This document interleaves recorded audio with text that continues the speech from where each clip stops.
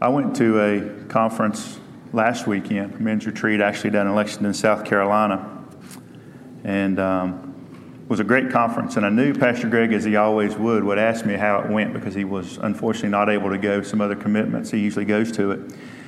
And I knew he was going to ask me how it went when I got back, and I really couldn't come up with a good answer to explain how it went. But he did after service last Sunday. He stopped me out front in the foyer, and he said, "So how was the conference?" And I thought for a second. He said, "Well, I know it's how to summarize, but in regards to conferences," he said, "how does this rate amongst other ones you've been to?" I still didn't have that made it even harder, actually. And I said, "Well, Greg," I said, "that's probably the best conference I've ever been to." And he said, "Really? Wow." I said, "Yeah, but God knew what I needed, and He knew when I needed it." The theme of that conference was on revival. I said, "In fact, on the way back, I wrestled with God a little bit because I knew what I was going to teach this Sunday, or at least I thought I did. But God impressed on my heart that that's what He wanted me to teach this Sunday was on revival." So this week's message, let me tell you up front, it's from last weekend. If you'll go to Calvary Chapel Lexington's website, all those teachings are online. There's 5 of them. There's some incredible teachers and some great teachings. I'm not going to just read you word for word what they gave, but we are going to teach on revival this week. And our scripture will be 2 Chronicles 7:14. It's only one verse, but I think you're going to see it's full enough. Got plenty for us. So let's pray. Lord, thank you for this opportunity this morning, Lord, and just the encouragement of knowing that you impressed this on my heart, Lord, this topic, this message. And Lord, we pray this morning that as we open your word, Lord, and we're going to look at a lot of your word this morning, that, Lord, you would just speak into our hearts. Lord, you know what each one of us needs to hear today. You know where you're guiding and directing each one of us. And Lord, we pray that as we dig into your word this morning, Lord, that you would feed us as we need to be fed. Give us the nourishment of your word, Lord, that we need as individuals to be effective in the ministry that you've called us to and in the lives that you've given us to walk. And Lord, we just lift this service up to you, Lord. We invite you into it as we just sang, Lord, come, Lord Jesus, come. Come into this service, come into our hearts, Lord, and teach us this morning through your Spirit. In Jesus' name we pray. Amen.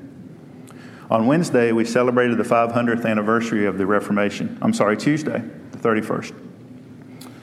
We frequently refer to that day as Reformation Day. It was on October 31st of 1517. It's a strange year to say, 1517, that Martin Luther nailed the 95 Thesis document to the Catholic Church of Wittenberg. Martin Luther, a former monk, had taken exception to the Catholic Church's practice of selling indulgences.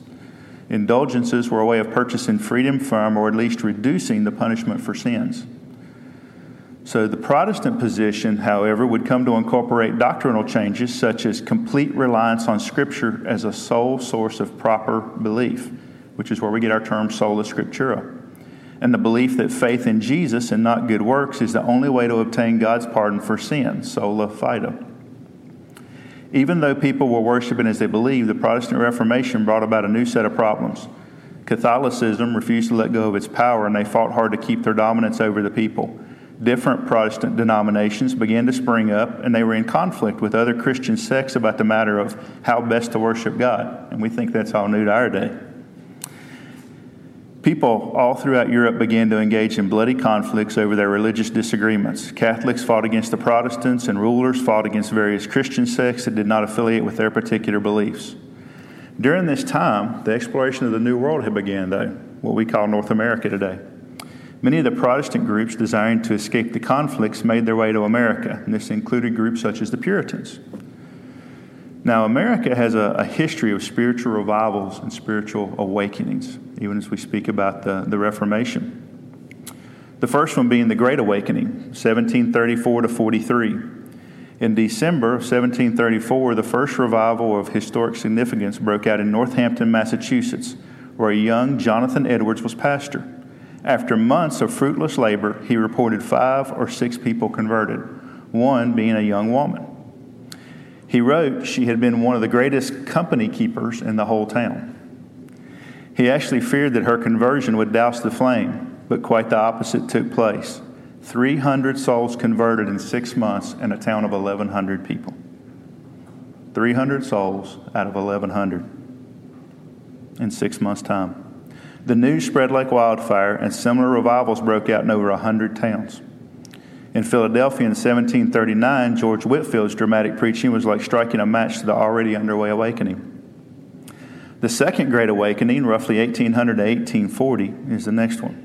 In 1800, only 1 in 15 of America's population of 5.3 million belonged to an evangelical church. 1 in 15. Presbyterian minister James McGready presided over strange spiritual manifestations in Logan County, Kentucky.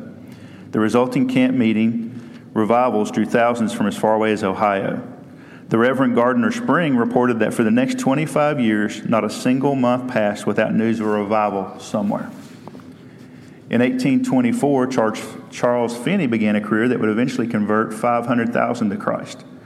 An unparalleled 100,000 were converted in Rochester, New York in 1831 alone, causing revival to spread to 1,500 towns. By 1850, the nation's population exploded fourfold to 23 million, but those connected to evangelical churches grew nearly tenfold, from 7% to 13%. Then we have revivals such as the Businessmen's Revival of 1857 and 58, the Civil War Revival, the Urban Revivals, the revivals of 1905 to 1906. In that one, word of the Welsh Revival had spread to the Welsh settlers in Pennsylvania in late 1904, and revival broke out there.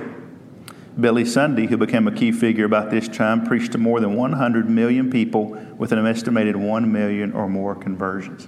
Imagine 1 out of 100 people that you share the gospel with get saved. Then we had the post-World War II awakening.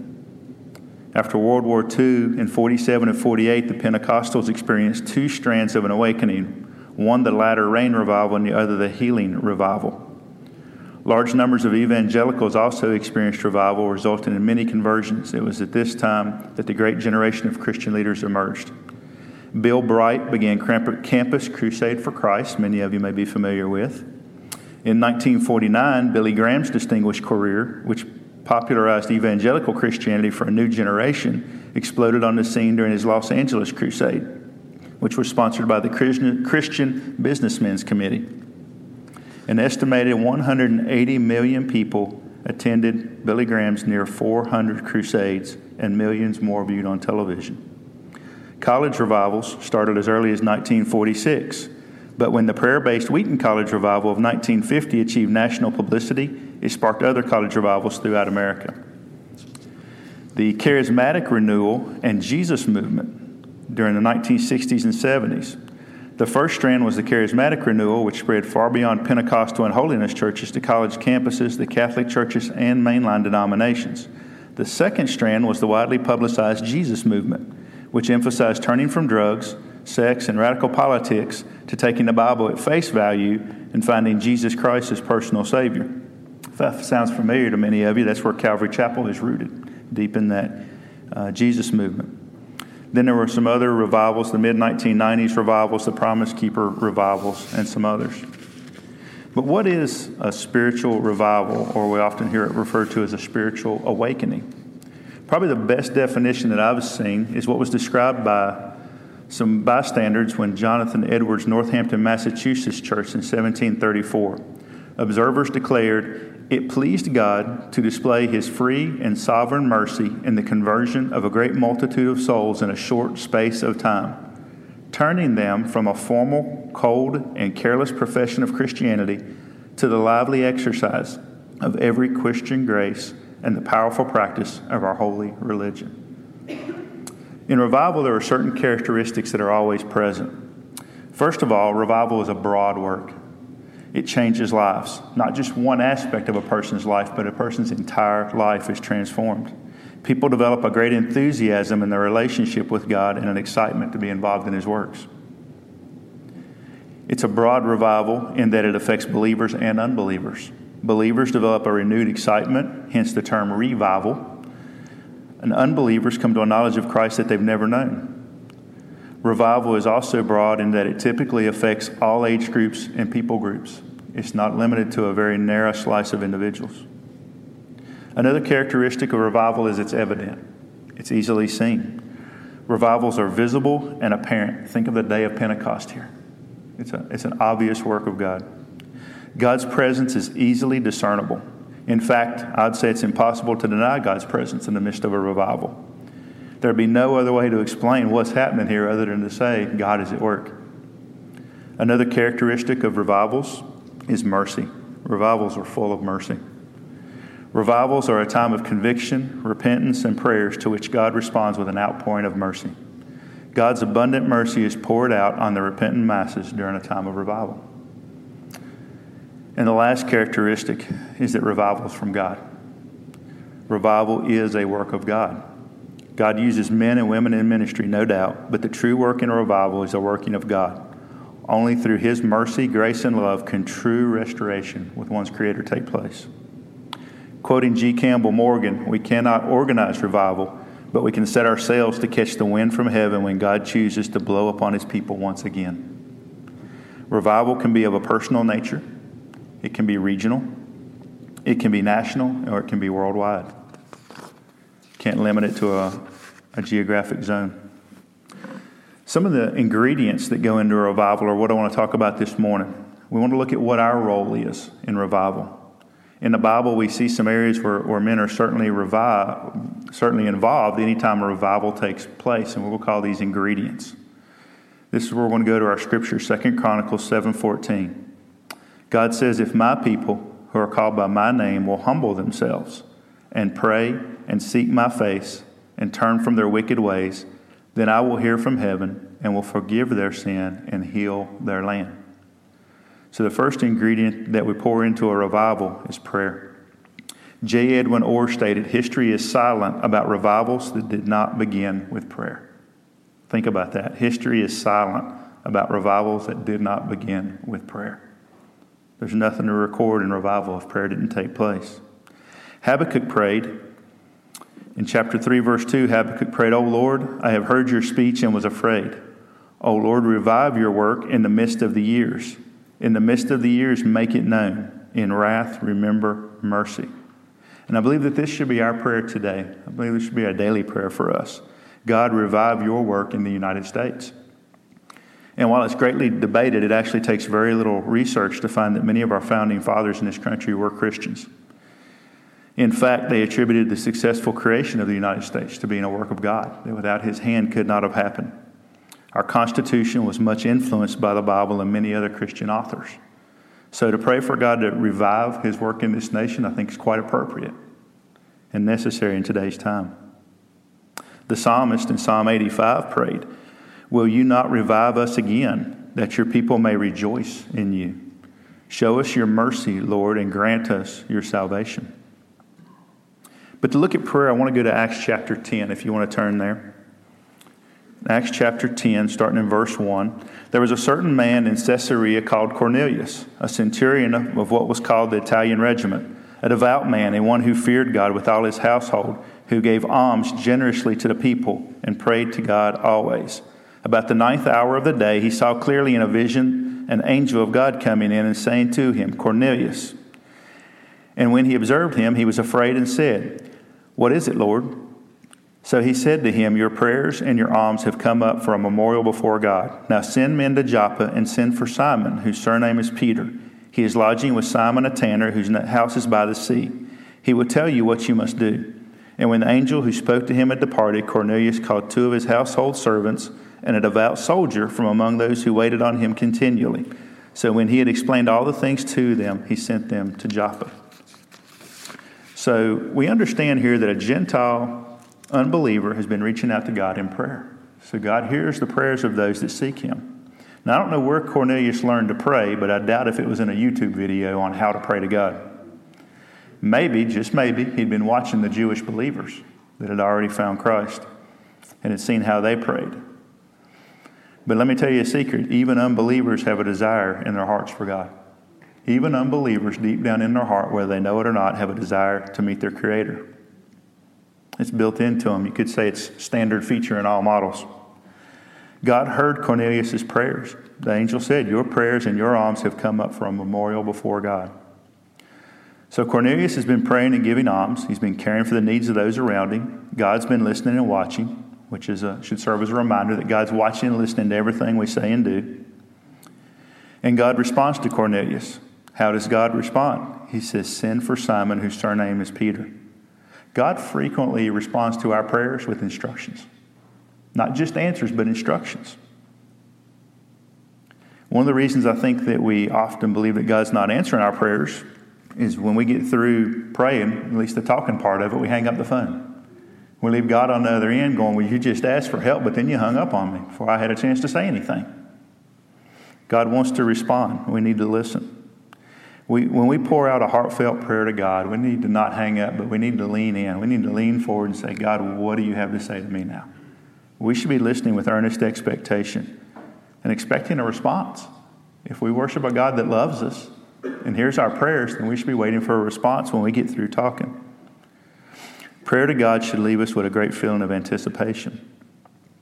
Notice here also that progress is made. It said, so when he explained all these things to them, he sent them to Joppa. When God answers our prayers, we often don't get everything we're asking for all at once. Have you ever noticed that? I'm sure you have. I'm sure there's plenty of things you want to fast forward through in your prayers, as I do. But a lot of times it's just a step. When God gives us those instructions, it's just one more step on the path. He doesn't fast forward us in time like a cartoon to the end.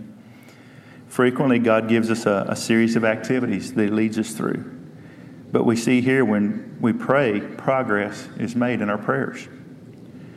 Jim Cymbala writes, prayer begets revival, which begets more prayer.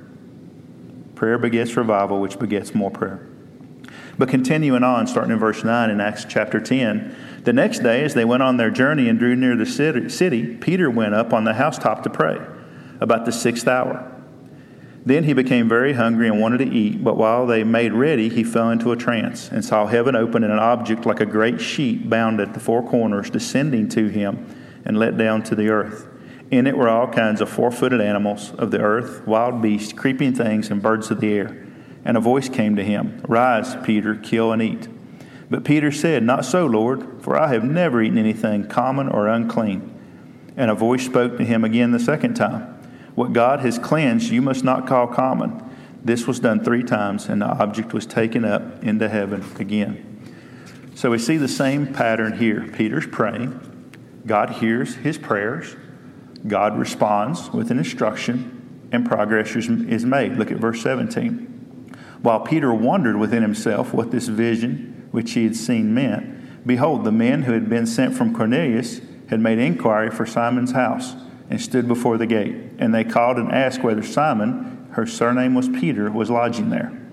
While Peter thought about the vision, the Spirit said to him, behold, 3 men are seeking you. Arise, and therefore go down and go with them, doubting nothing, for I have sent them. So see, as many times as we want to say Peter gets it wrong, Peter got it right this time. He prayed and he listened. He's sitting there wondering. We need to be sitting and wondering, what does God have to say to me? And Peter gets his answer. So here in Acts chapter 10, we have 2 men praying. They don't know each other. They have no idea about the other person, but God knows both of them, and he answers both of them's prayers. One of the things that you may or may not be aware of is when Pastor Greg called one of the individuals who was involved in us getting this building that we're in here 2 years ago. So we celebrated last weekend. The church anniversary. It's also been about 2 years since we came into this building. As he called one of those men, he answered the phone, and Pastor Greg told him who he was and why he was calling. And the man said, I was just sitting at my desk praying about what to do regarding that building because we have a meeting about it tonight. Coincidence? I don't think so. God knows where his children are, what they're doing, and if we'll follow his leading, he has everything orchestrated just perfectly. Look at what can happen as a result of 2 men praying. Verse 24, the following day they entered Caesarea. Now Cornelius was waiting for them and had called together his relatives and close friends. As Peter was coming in, Cornelius met him and fell down at his feet and worshipped him. But Peter lifted him up, saying, stand up, I myself am also a man. And as he talked with him, he went in and found many who had come together. So Cornelius, expecting Peter's arrival, had called his family and friends together. More progress, right? God's still working. Peter's not even there yet, but when he gets there, he finds a whole congregation waiting. So Peter begins to share the gospel with the group. More progress. I'll point that why here in a minute. While Peter was still speaking these words, the Holy Spirit fell upon all those who heard the word, and those of the circumcision who believed were astonished, as many as came with Peter, because the gift of the Holy Spirit had been poured out onto the Gentiles also. So notice here, the Spirit of God is so powerful that it can save us Gentile dogs. because that's what's big in this. This is not meant to be an exhaustive teaching of Acts chapter 10. There's so much more that I'm not going to go into here. But one fact that we have to point out is that this is the first time the gospel had been taken to the Gentiles. Peter was just a little bit slow in fulfilling that command to take the gospel to the whole world. Go into all the world and preach the gospel to every creature. He who believes and is baptized will be saved, but he who does not believe will be condemned.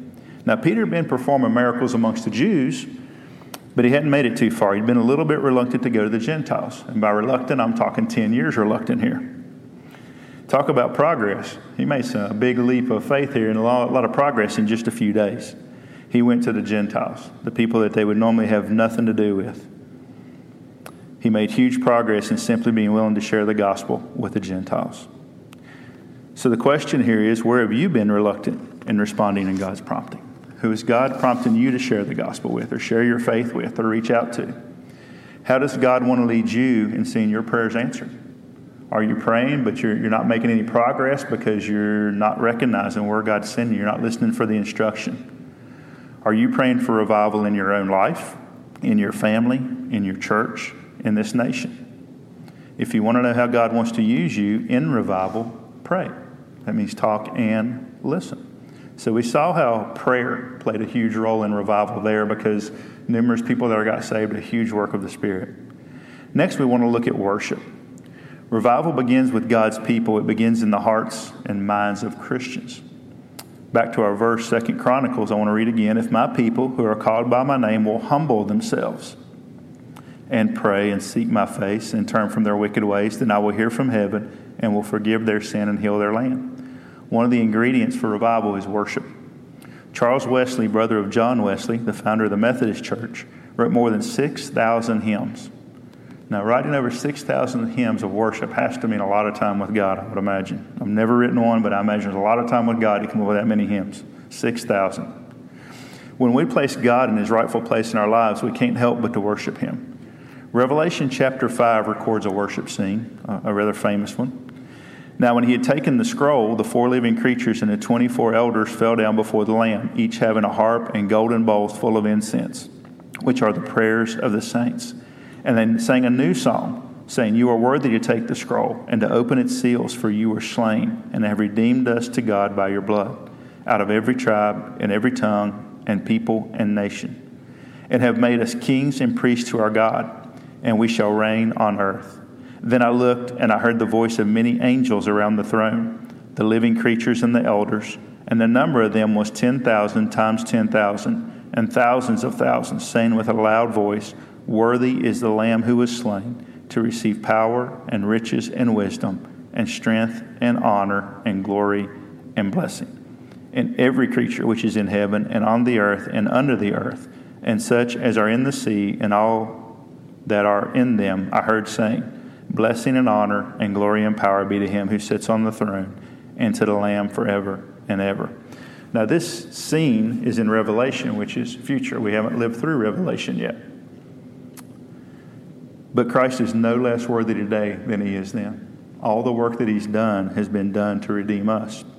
Christ sits on that very same throne in heaven today, and he is just as worthy to be worshiped today as he ever has been or ever will be.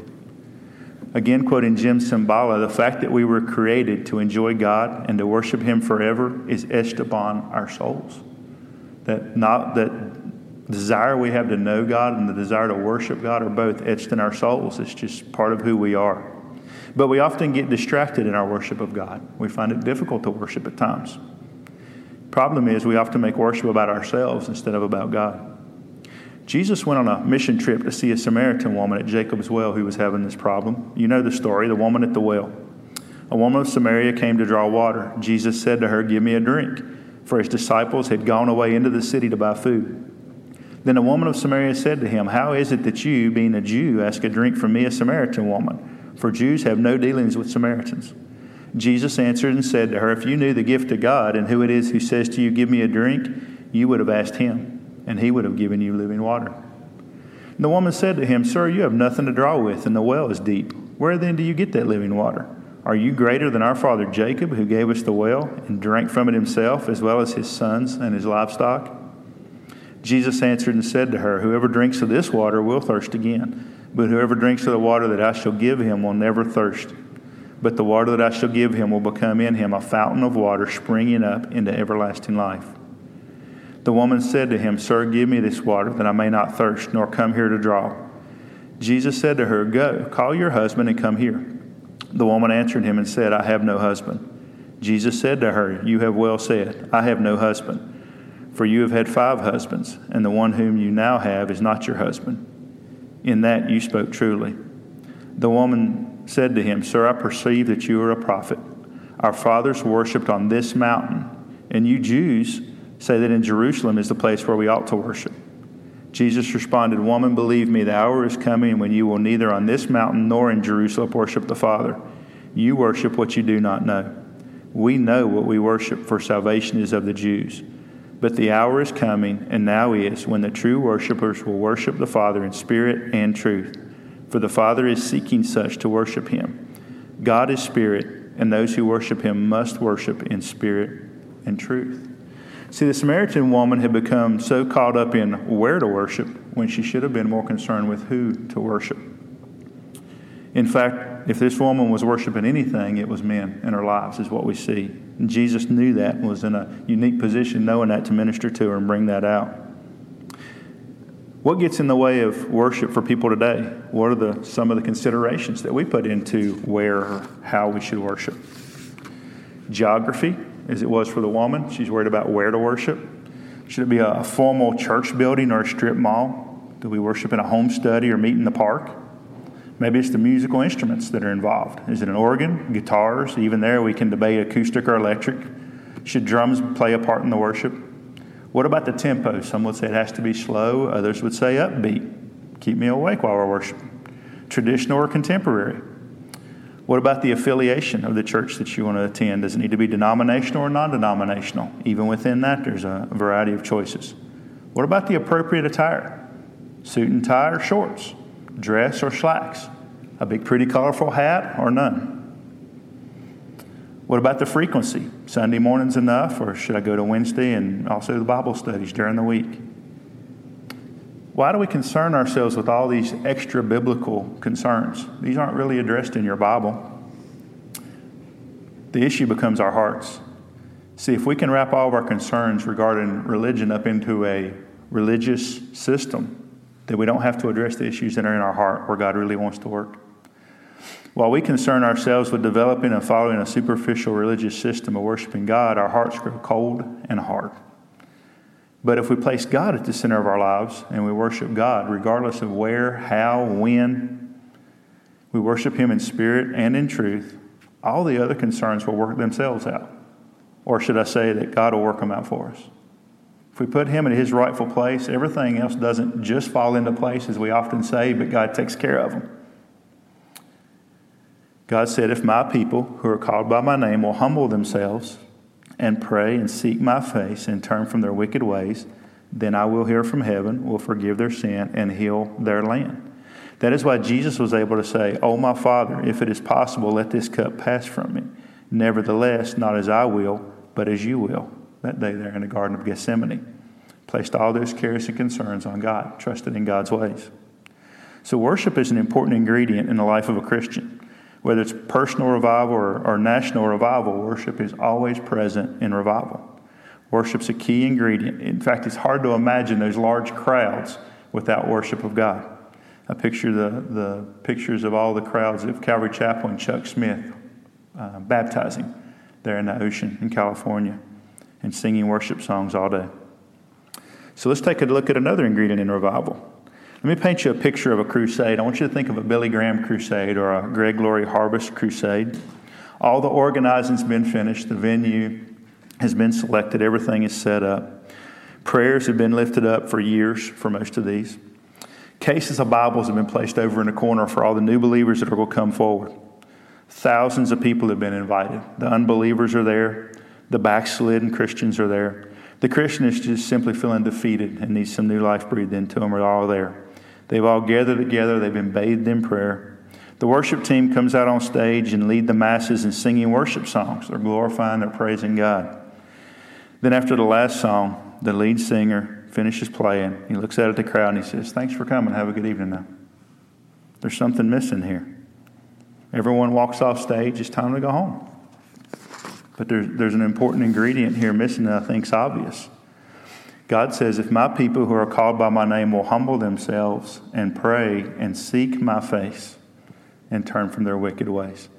One of the important parts of revival is the Word of God. Without the Word of God, you're not going to have revival either. And I'm not claiming any one of these is more important, but that they're all necessary. From Romans, for I am not ashamed of the gospel of Christ, for it is the power of God to salvation for everyone who believes, for the Jew first and also for the Greek. From James, therefore lay aside all filthiness and overflow of wickedness, and receive with meekness the implanted word, which is able to save your souls. From the psalmist in Psalm 19, the law of the Lord is perfect, converting the soul. The testimony of the Lord is sure, making wise the simple. So where should we look to find out how important the Word of God is in revival? Well, we look to the Word of God, right? It speaks on itself. If we just look at Psalm 119, with verses within Psalm 119, verse 25 says, my soul clings to the dust. Revive me according to your word. Now, have you ever been brought so low, so beat down, so worthless that you'd have to dig a hole to get any deeper? You feel like you could just lay into the ground and melt away and nobody would notice. If we're honest, we often don't let God into our lives until things get that bad. We try to handle them ourselves, and this is where we find ourselves, in this place that we can't imagine being any lower. The psalmist, obviously being in this place at some point in time, says, revive me according to your word, Lord. God wants to revive his people according to his word. God wants to reconcile his people back to him, and he wants to restore the land. It's all recorded in his word. Verse 37 says, turn away my eyes from looking at worthless things and revive me in your way. Some things we look at are just worthless. They have no value to a Christian. Some things we look at are destructive. We all recognize those. We're usually much quicker to acknowledge those, but some things are just worthless. They just don't have any benefit to the man of God. Some have a fleshly benefit only, but nothing eternal. Make it your prayer, Lord, take away our desire to look upon these things. Revive us with a desire for things that are of you. Draw us to you. Verse 40 says, behold, I long for your precepts. Revive me in your righteousness. A love for God's word is a prerequisite for revival. God can't revive us, can't breathe new life into us if we're not burying ourselves in his word, if we're not feeding on his word. Do you pray for God to give you a hunger for his word? Do you desire his word? Can you go through a day without it? If you can, you should be praying for a desire. If you want to see God work in your life, you should start with praying for an unquenchable desire for the word of God. Reading the word of God always transforms lives. There is no exception to that. Those truths are there, and they're powerful. Verse 88 says, revive me according to your loving kindness, so that I may keep the testimony of your mouth. We all want God to respond to us based on our merit, right? Based on the works that we've done. We want God to judge us based on that. No. We want God to respond to us based on his loving kindness, based on his mercy, not our merits. The psalmist is declaring, God, have mercy on me. Revive me based on your mercy, so that I can be a witness of your mercy and grace to others. The Word of God is full of mercy and grace. You can hardly read a chapter of the Bible without seeing examples of God's mercy and grace. Not because man deserved it, certainly not. Can't even begin to make that argument. But because God loves man that much. Which is why the psalmist declares in verse 149, hear my voice according to your loving kindness. O Lord, revive me according to your justice. Recall the definition of revival that I read earlier from the witnesses. They described revival as it pleased God to display his free and sovereign mercy in the conversion of a great multitude of souls in a short space of time. Revival involves God displaying his mercy and his grace. And where do we find God's mercy and grace but outlined in his word? Verse 154 says, plead my cause and redeem me. Revive me according to your word. Verse 156, great are your tender mercies, O Lord. Revive me according to your judgments. We will all face judgment at one time. The Bible is very clear about that. The question is how we will be judged. That's up to us. We can be judged according to our works, or we can be judged in God's mercy according to the work of Jesus on the cross. That is God's plan, and it's available to anyone that will choose it. I want to be judged according to God's mercy and grace. That choice is ours. But we will all face judgment one day. In the parable of the sower, Jesus explains that parable to the disciples in this way. It says, Jesus said, now the parable is this. The seed is the word of God. Those by the wayside are the ones who hear. Then the devil comes and takes away the word out of their hearts, lest they should believe and be saved. But the ones on the rock are those who, when they hear, receive the word with joy. And these have no root, who believe for a while, and in time of temptation fall away. Now the ones that fell among thorns are those who, when they have heard, go out and are choked with cares, riches, and pleasures of life, and bring forth no fruit to maturity. But the ones that fell on the good ground are those who, having heard the word with a noble and good heart, keep it and bear fruit with patience. So God's word is full of light and truth, something that this world is in a great deal of need today. The world today is full of darkness and lies. That's easy to see. If we're to see revival in our families and our nation, it's going to require that we present the Word of God. We are the messengers. We are the holders of the Word of God. Kyle, I'm sure we'll talk about it more later, but he shared even this morning with sharing the love of God, sharing the Word of God with people that didn't want to hear it on their missions trip. Some are anxious to hear it, others aren't. But he shared it.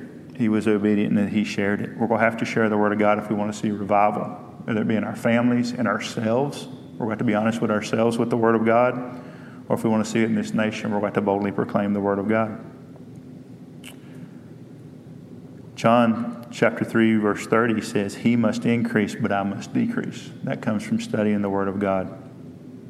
Just in discussing revival this morning, notice how much of the Word of God I've read. I don't think I've ever spent this much time in one study reading from the Word of God. That's not an accident. The Word of God is all about revival. There are so many examples in our Bible that I had trouble picking which ones to share. And we're not taking a deep look at any of these scriptures. Any of these scriptures I've read, we could spend a whole service on.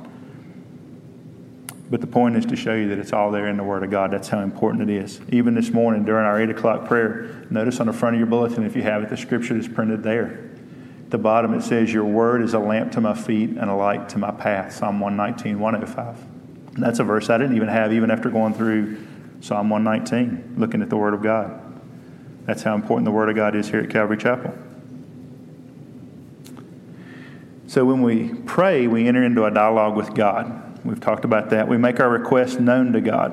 God hears our prayers and answers, and we receive direction in our lives. We begin to see progress in our lives and the lives of those around us when we pray. We talked about worship. When we worship God, we put God in His rightful place in our lives as the focal point.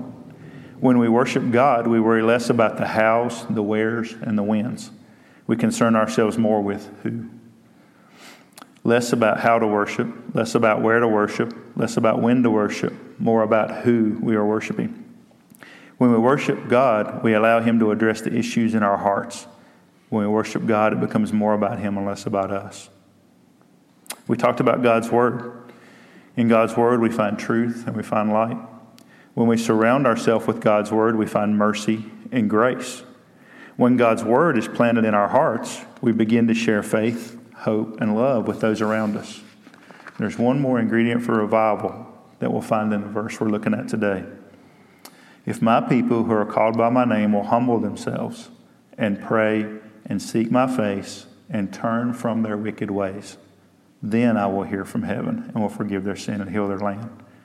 Revival involves men exchanging their own ways, the actions rooted in pride and their flesh, for God's way, which is love and mercy. There has to be a response to the Word of God in order for revival to happen. There has to be repentance. Jonah chapter 3 records a great example of revival. A great example of revival. When the word of the Lord came to Jonah the second time, saying, "Arise, go to Nineveh, that great city, and preach to it the message that I tell you." Jonah arose, went to Nineveh according to the word of the Lord. which was an exceedingly great city, a 3-day journey in extent. And Jonah began to enter the city on the first day's walk. Then he cried out and said, Yet 40 days, and Nineveh shall be overthrown. So the people of Nineveh believed God, proclaimed a fast, and put on sackcloth from the greatest to the least of them. Then word came to the king of Nineveh, and he arose from his throne, and laid aside his robe, covered himself with sackcloth, and sat in ashes. And he caused it to be proclaimed and published throughout Nineveh by the decree of the king and his nobles. Let neither man nor beast, herd nor flock, taste anything. Do not let them eat or drink water. But let man and beast be covered with sackcloth, and cry mightily to God. Yes, let everyone turn from his evil way and from the violence that is in his hands.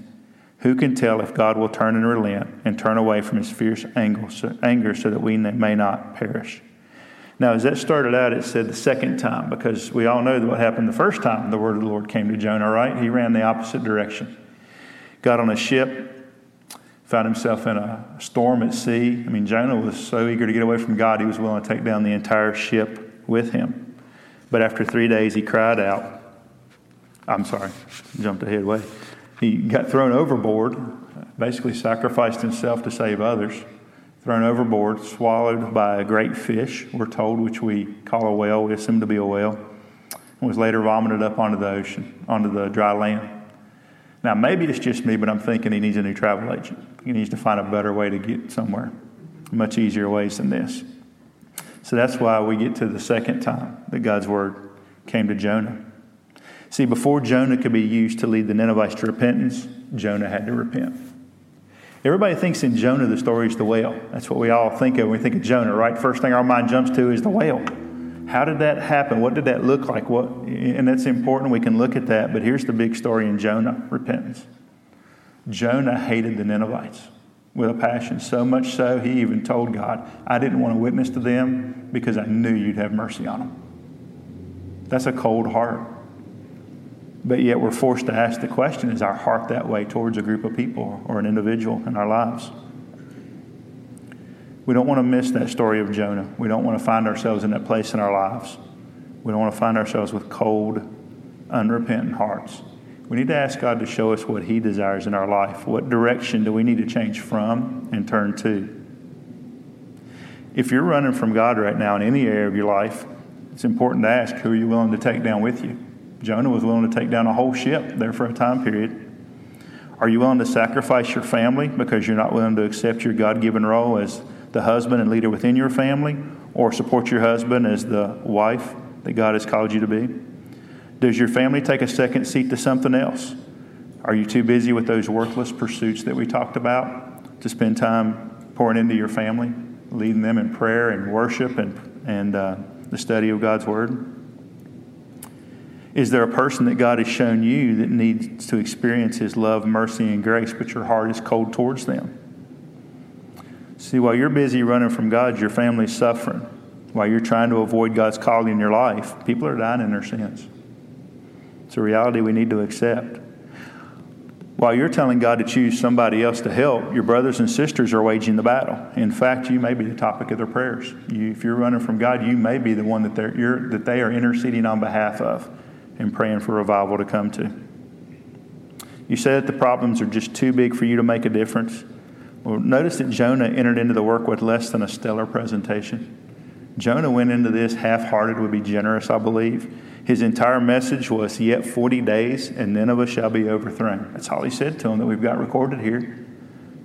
I can assure you that's not a textbook presentation of the gospel. See, graciously, God has even worked through me with some of my most pathetic attempts to represent Him. Even when my heart wasn't right, God's mercy was poured out on the undeserving, myself included. God told Jeremiah, I will give them a heart to know me, that I am the Lord, and they shall be my people, and I will be their God, for they shall return to me with their whole heart. So we need to consider our people, our families, and our nation today in the light of revival. What we see in our nation today are people professing to be Christians look more like the world than they do Jesus many times. Biblical truth is rare in our nation today. Even in our churches, it can be difficult to find a biblical truth shared. Many of our families are broken. There's numerous groups that exist attempting to redefine what a family is, in fact. We have groups organized to protect us from the influences of religion today. Most of these groups couldn't explain the difference between religion and Christianity. Christians are often more focused on what they disagree on than what they have in common. And worship, well, we can find people worshiping just about anyone and anything that they can to avoid acknowledging God. So is it just me, or is this country in prime for a revival? John chapter 4, Jesus said, "Do not say there are still 4 months, and then comes the harvest. Behold, I say to you, lift up your eyes and look at the fields, for they are already white for harvest." And I believe that's where our nation stands today. I think that's where our people stand today. Think about the problems we see in America today. If we applied prayer to all the problems we have in this nation, how would they be affected? How would those problems change? If we began worshiping God and God only, how would those problems be influenced in our nation today? What would happen to those problems if we simply applied the Word of God to each one of those problems? And if people began to repent, to truly turn from their ways to God's ways, what would happen to the problems in America today? God promised, if my people who are called by my name will humble themselves and pray and seek my face and turn from their wicked ways, then I will hear from heaven and will forgive their sin and heal their land. But how about if we put it this way? How about if we say, if you who are called Christians will worship me and pray and proclaim my word and repent, then I will hear from heaven and will forgive your sin and heal your nation. Can we make it personal? It's going to have to be if we're going to see a change. Revival is always personal. Revival begins in the church. Revival always begins in Christians first. Then it affects the communities, the towns, and the nations. We hope you have enjoyed today's study. For more information on teachings, events, worship times, and location, please visit our website, ccfwinstonsalem.com. From Pastor Greg and all of us at Calvary Chapel Fellowship, thank you for listening and being part of our study through God's Word.